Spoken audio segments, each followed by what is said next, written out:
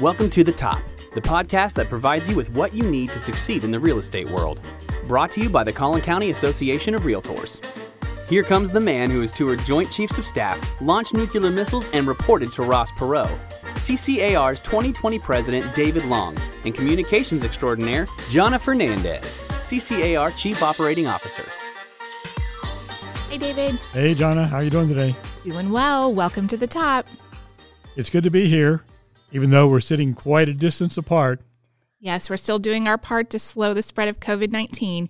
We're well over 10 feet apart, and our guests continue to join us by phone.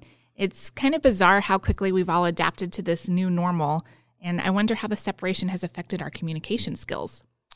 Yeah, in some ways, it's good to slow down and discuss how we can improve our communication skills and build stronger relationships with our clients during this period. You're right, David, and that's exactly what we're going to do today with guest Jimmy Campbell. Jimmy has served as a skilled hostage negotiator and trainer and has relied on body language and employed strategic communication tactics to save lives.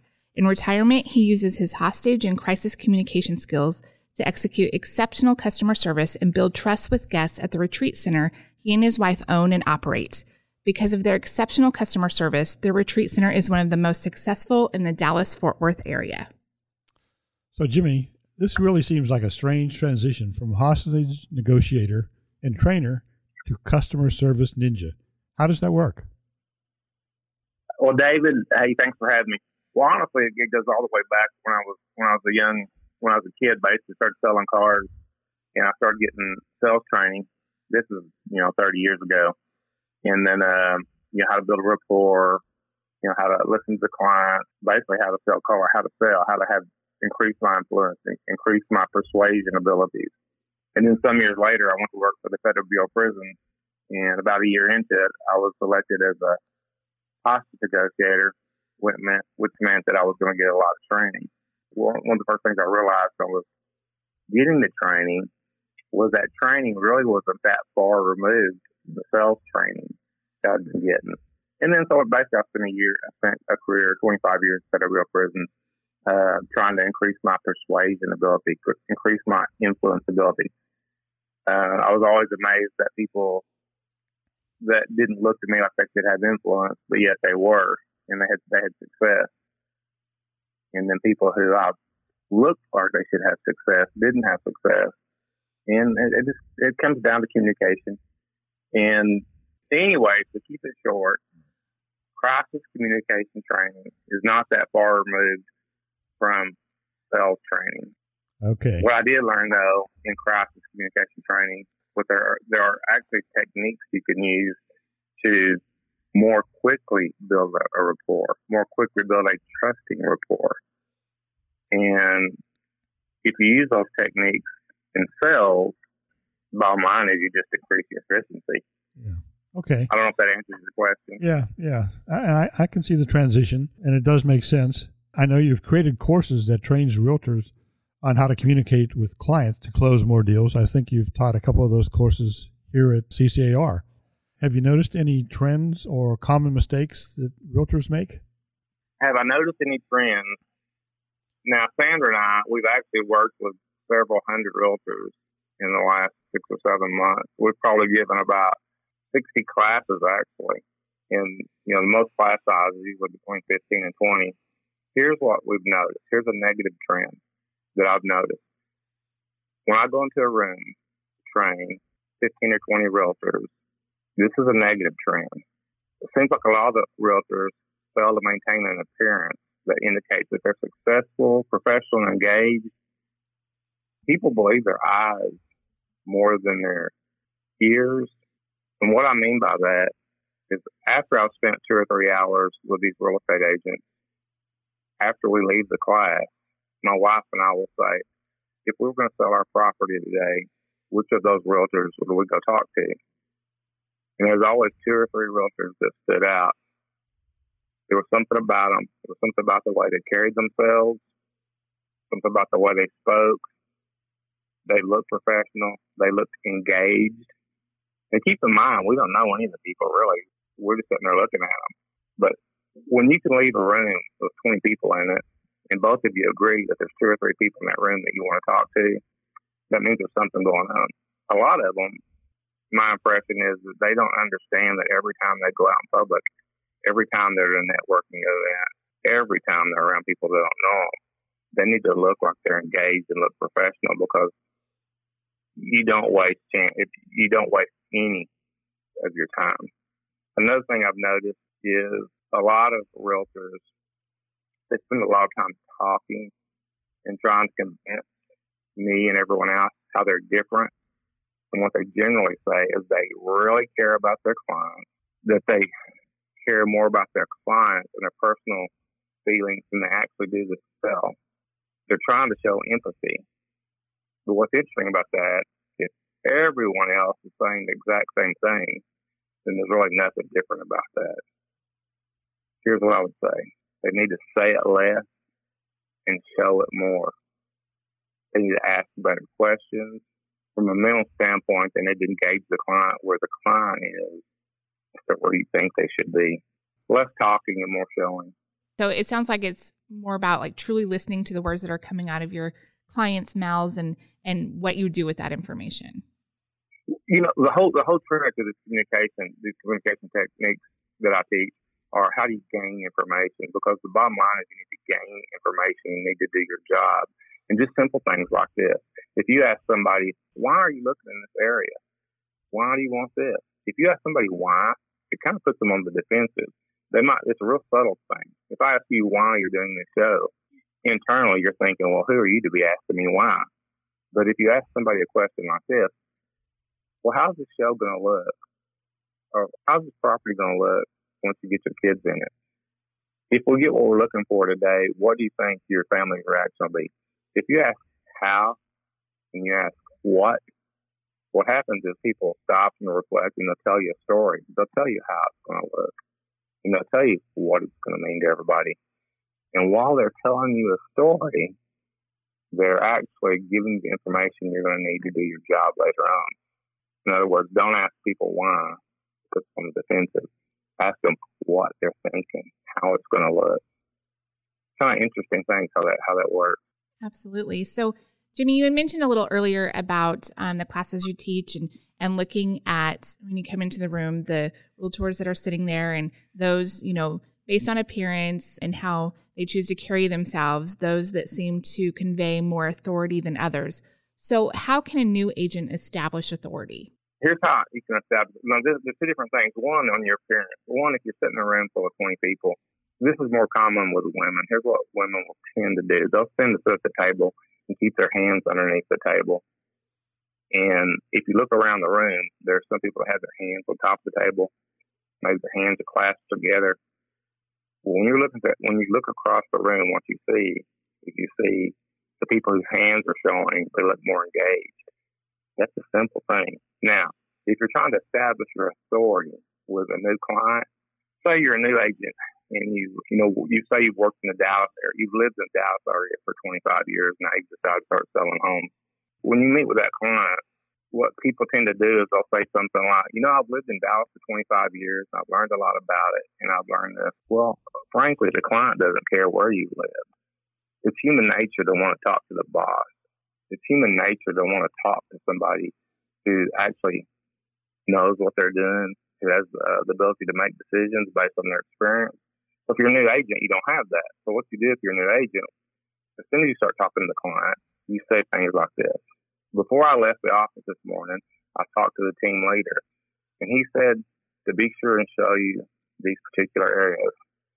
We also discussed with some of the other realtors, and they said to make sure that you, take these things into consideration. Also, the team said that if we have any questions along the way, they've got 20 years experience selling homes in this specific area. They said if we have any questions, to get with them. Okay, what you just did was, instead of talking about your experience, which you don't have, you start talking about your team's experience. And your clients, it kind of relieves their mind. They stop worrying about judging you because they have a little bit of information about you. You've kind of settled their nerves. You're not talking about your experience, but you let them know that you have experience behind you. And it really goes a long way. If you don't have authority, it's somebody else's authority. Very good, very good. Based on what you said, I can almost answer your next question, where you're going, but when does the negotiation process start? Okay, that's always a really fun one. The negotiation with the other party actually begins on your first interaction you have with your client.